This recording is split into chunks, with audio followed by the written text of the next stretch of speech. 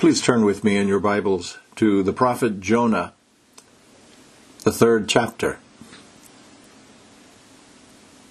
I'll read chapter 3 in its entirety of the prophet Jonah before we turn to our sermon text this morning, which comes from Luke chapter 10, verses 13 to 16.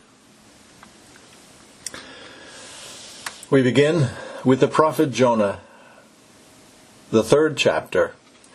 After he has been called to go to Nineveh, he ran the other direction, was reclaimed in a dramatic way as chapter 3 opens. Now the word of the Lord came to Jonah the 2nd time, saying, "Arise, go to Nineveh the great city, and proclaim to it the proclamation which I am going to tell you." So Jonah arose and went to Nineveh, according to the word of the Lord. Now Nineveh was an exceedingly great city, a 3 days' walk. Then Jonah began to go through the city 1 day's walk, and he cried out and said, "Yet 40 days, and Nineveh will be overthrown." Then the people of Nineveh believed in God, and they called a fast, and put on sackcloth from the greatest to the least of them.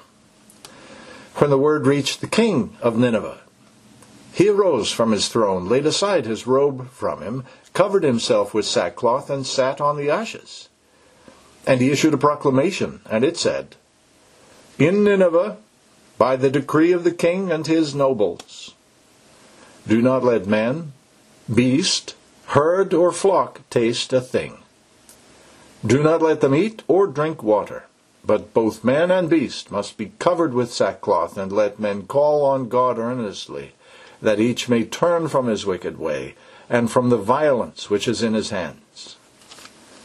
Who knows? God may turn and relent, and withdraw his burning anger, so that we shall not perish."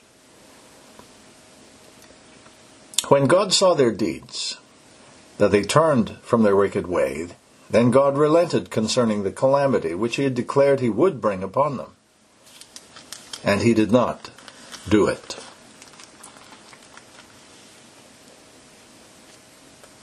And now to the Gospel of Luke, chapter 10, verse 13. Jesus is speaking, and he says, "Woe to you, Chorazin! Woe to you, Bethsaida! For if the miracles had been performed in Tyre and Sidon, which occurred in you, they would have repented long ago, sitting in sackcloth and ashes. But it will be more tolerable for Tyre and Sidon in the judgment than for you. And you, Capernaum, will not be exalted to heaven, will you? You will be brought down to Hades. The one who listens to you listens to me, and the one who rejects you rejects me, and he who rejects me rejects the one who sent me." Our Heavenly Father, we pray that you would add your blessing to this reading of your word, that your Spirit would illumine our minds so that we might benefit, we might turn from our own wicked ways and repent. Grant these things, we pray, for your glory and our good. In Jesus' name we ask. Amen. North Americans living in this first half of the 21st century enjoy a standard of living unimaginable a century ago. In fact, every day I routinely use tools that I myself didn't have at my disposal when I was a younger man. When I was in my late teens and 20s, I typed my college and seminary papers on something called a typewriter. If it happened to be an exegetical paper I was writing, I had to leave sufficient white space on a typewritten line to write in the Hebrew or Greek words afterward by hand. If I wanted to keep a copy of any correspondence for my records, I used carbon paper. Libraries back then didn't have computers. They had these hundreds of little wooden pull-out drawers of information called card catalogs.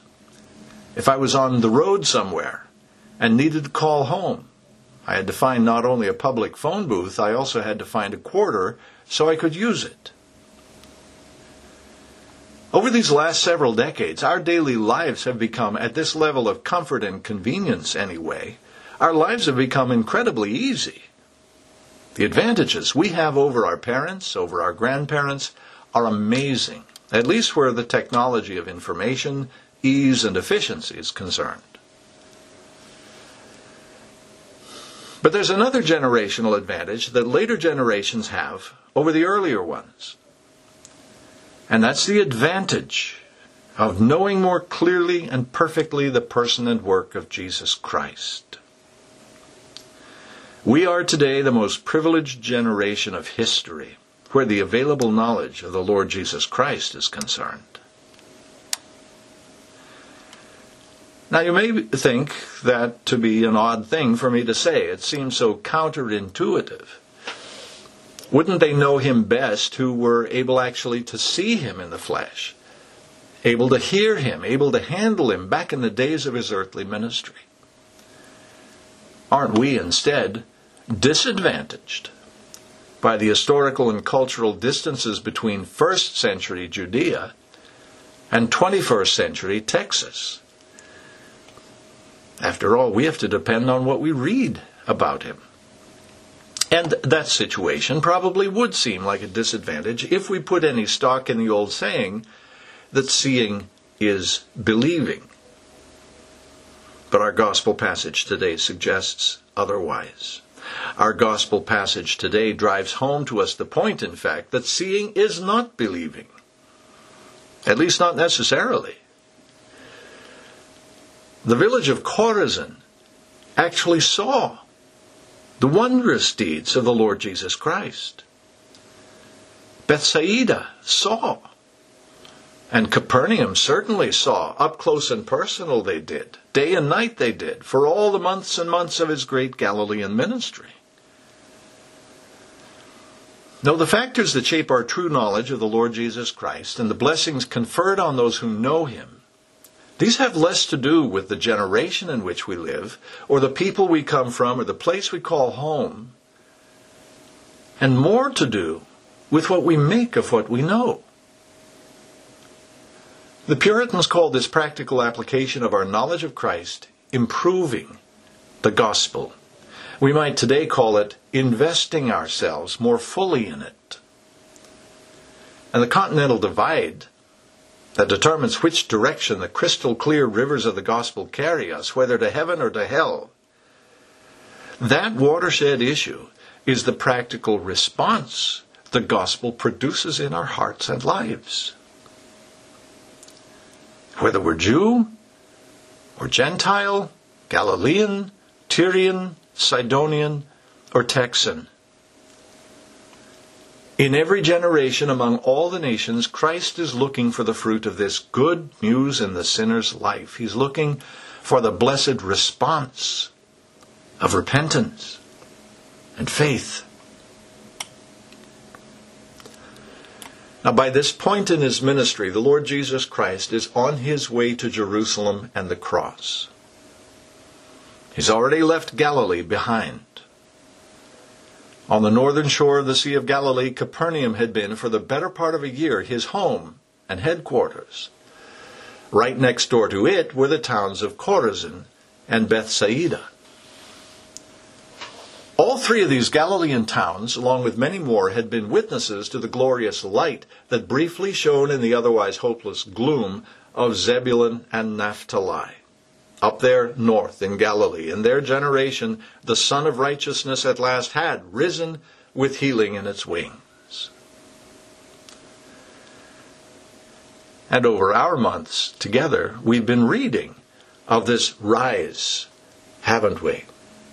And of this healing, and of this granting of forgiveness full and free, and even of this raising of the dead, and of every other wonderful work of power that Luke selects from the vast, largely undocumented treasury of eyewitness testimony to certify that the person and work of this Jesus of Nazareth, in him the Messianic age and the kingdom of God had arrived. If seeing were in fact believing, then certainly words of congratulation, words of unmixed joy and satisfaction would now be pouring from the lips of Jesus because they'd seen. We'd be hearing him say, "Well done, thou good and faithful cities. Well done, Chorazin. Well done, Bethsaida. And Capernaum, the brightest jewel in my crown, you are my home away from home. You are my family, my friends, my neighbors. You are my team. You've heard all my words. You've seen all my wonderful works of power. You've experienced it all. How great their advantages. If seeing were believing, then having seen, you believe. And believing, you have life in my name." But of course, that's not at all what we hear him saying here, is it? It's not a benediction he pronounces on the Galilean cities now in his rearview mirror. It's a malediction. It's not a blessing on their warm, well-informed obedience. It is a curse on their stubborn, stony-hearted unbelief that refuses to change, even in the presence of all the undeniable evidence, refuses to turn, refuses to repent. Woe to you, Chorazin. That's what he says. Woe to you, Bethsaida. For if the miracles had been performed in Tyre and Sidon, which occurred in you, they would have repented long ago, sitting in sackcloth and ashes. Tyre and Sidon, merchant cities along the Mediterranean coast, cities made rich with commerce in goods and the souls of men, Gentile cities, pagan cities, cities that Amos and Isaiah and plenty of other good men by the Spirit denounced for their selling the people of God as slaves into the hands of their enemies.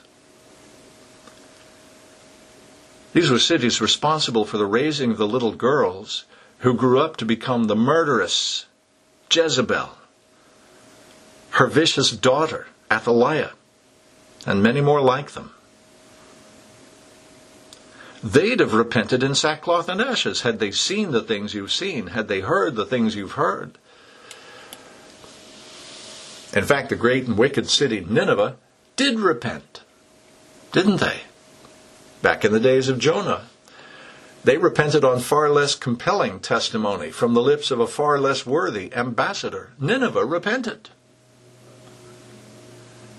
Tyre and Sidon would have too, given the mountain of clear evidence you cities of Galilee have before you.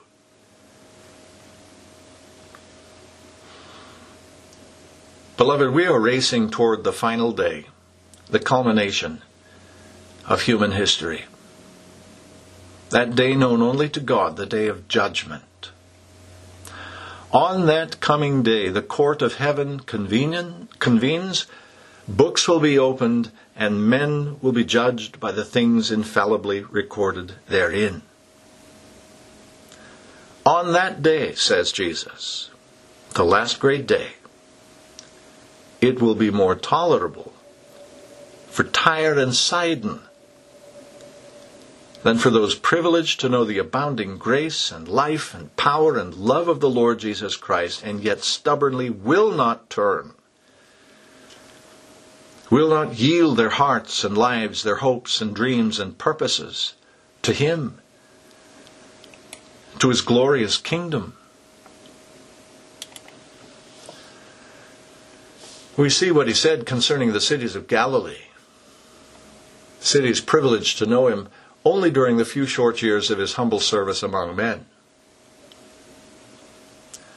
So what do you suppose He'll say on that day concerning our city of San Antonio in this generation, our generation, who by the infallible Scriptures are privileged to know him as the glorious King he is.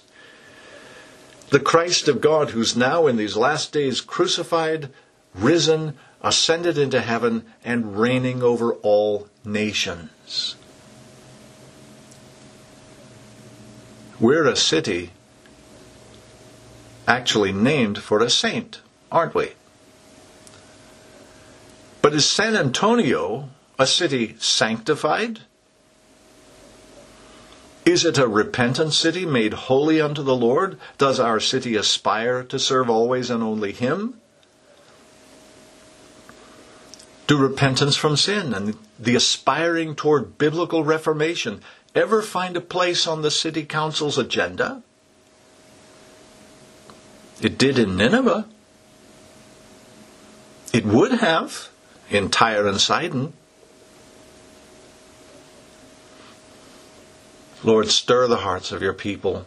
Grant life to the dead and hasten the day it happens here.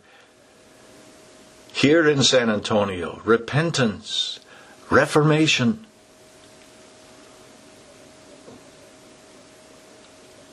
Briefly, then, what are the advantages we enjoy today over these earlier generations? And how is this present generation in terrible danger of squandering them? First of all, unlike so many generations before us, we're in an advantageous position to hear the gospel and yet refuse to do so. This generation of Americans absolutely runs from the sound of it. Ignorance, they suppose, is bliss. So they don't want to know the gospel. They don't want to hear it because I can't be held responsible for what I don't know, can I? And it almost sounds strangely reasonable. But what a surprise it's going to be for hardened sinners. Smug in their willful ignorance of the gospel, what a surprise it's going to be that in the eyes of the righteous judge of all the world, their presumed ignorance is counted against them as willful suppression of the truth that's plainly evident within them and all around them. It's evident. The heavens declare the glory of God, and the firmament showeth his handiwork. And in a world now filled with Bibles and pulpits, radio and internet, ignorance of the gospel just isn't an excuse. Ignorance of the gospel actually becomes an aggravation of the offense because you could have known. You should have known. You should have turned from your wicked ways. A second way, this current generation squanders its advantageous position is by hearing the gospel but responding to it poorly. We hear it but respond to it poorly. Perhaps we disbelieve it. Perhaps we call God a liar and reject the Christ freely offered in it. Or perhaps we delay it, as King Agrippa tried to do when Paul the prisoner preached the gospel to him in Caesarea. You remember the occasion there in Acts? In a short time, said Agrippa, you will persuade me to become a Christian. But of course that time never came. Agrippa delayed the issue of repentance and faith. He put off dealing decisively with gospel facts he knew very well to be true. But there's a third way we respond poorly to the gospel and so risk losing the advantages available to us. Perhaps when we hear this good news, we believe it. Perhaps we respond to it with some urgency, but there's something deficient in our response. We're ready to embrace the good news of God's grace, His mercy, His love. We're certainly ready, as these Galilean cities were, to embrace the healings offered and the liberation from demons and the sweetness of his sermons. But there's a deficiency. There's a deficiency if we do not repent. If there's no perceptible change in the direction of our lives, the way we think, the way we speak, the way we vote, the way we spend our time and money, the way we train our children, it's all as if we never believed at all. Too many are the preachers who preach the Lord Jesus Christ as though he were just another ornament to the life that sinners are already living. Their gospel message, if you can call it that, seems to be, your life now is good, but having Jesus in it makes it all that much better. Beloved, listen carefully, because I speak on this king's behalf. Whatever you may think of it, apart from repentance of sin and faith in the Lord Jesus Christ, your life now is not good. It's not good. Apart from union with Christ, it's an offense. Why are sinners awakened to their sin, not sitting every day and night in sackcloth and ashes for our offenses against the Holy One, who is the judge of all the earth? Christ Jesus isn't some bauble, some trinket added on to the life you're already living. He's not that nice young man who lives next door to me in Capernaum. No. When we decisively turn from our sins, hating them, loathing them, and trust in the Lord with all our hearts, this Christ of the gospel moves in with me. He moves in. I yield to him. He becomes the head of my home. So he rearranges the furniture. He throws out all my hoarded junk, my trash, my garbage. He fixes things. He throws open the windows to let in some fresh air, and by the time he's done his work, this house, this life, of which he is Lord, it's put in order. It's clean, fragrant, open to those needing a place to stay. That's the repentant Christian life. Repent and believe, dear ones, because no one can serve two masters. Out with the old, in with the new. Well, the importance of this matter is self-evident, I hope. The gospel bears genuine living fruit in the lives only of those soundly converted. But how does this happen? How are we converted? What are the means by which we're challenged to repent and believe on the Lord Jesus Christ? In the infinite wisdom of God, it wasn't the Father's role to come and explain these things to us. For that, in the fullness of time, he sent his Son. And in the infinite wisdom of God, the day also came when that Son, having accomplished all that the Father gave him to do, having obtained our eternal redemption, returned again to the right hand of the Father in heaven.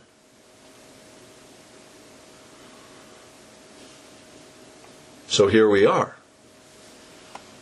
And I say again, what now? How are we in this present generation to be challenged, changed, converted? Christ being seated again upon his throne in heaven, how are God's elect of every passing generation to enjoy the everlasting benediction of the triune God? It's really not a new question, is it? Christ, in fact, anticipated the continuing need for the instruction of his elect before he ascended into heaven. He anticipated that need by calling disciples and forming the first 12 of them into this traveling school for the preachers of God's kingdom.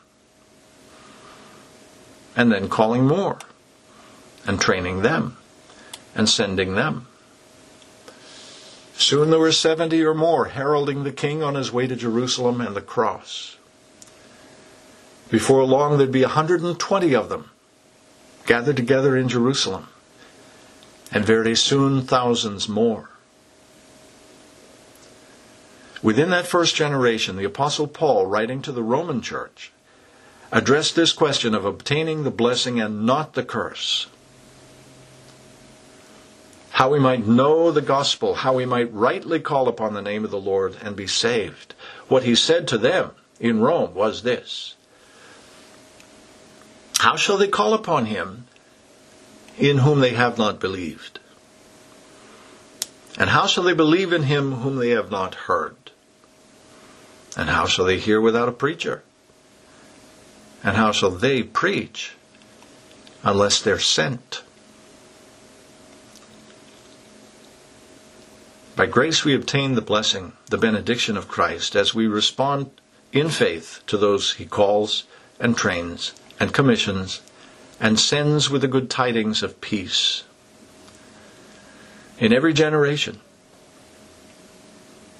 it was to these 70 others sent before him toward Jerusalem that he said, "The one who listens to you listens to me, and the one who rejects you rejects me. And he who rejects me rejects the one who sent me." Brothers, pray for me. Pray for gospel preachers everywhere, because these words of the Lord are terrible words. They are of a terrible weight for me or any mere man to have to bear.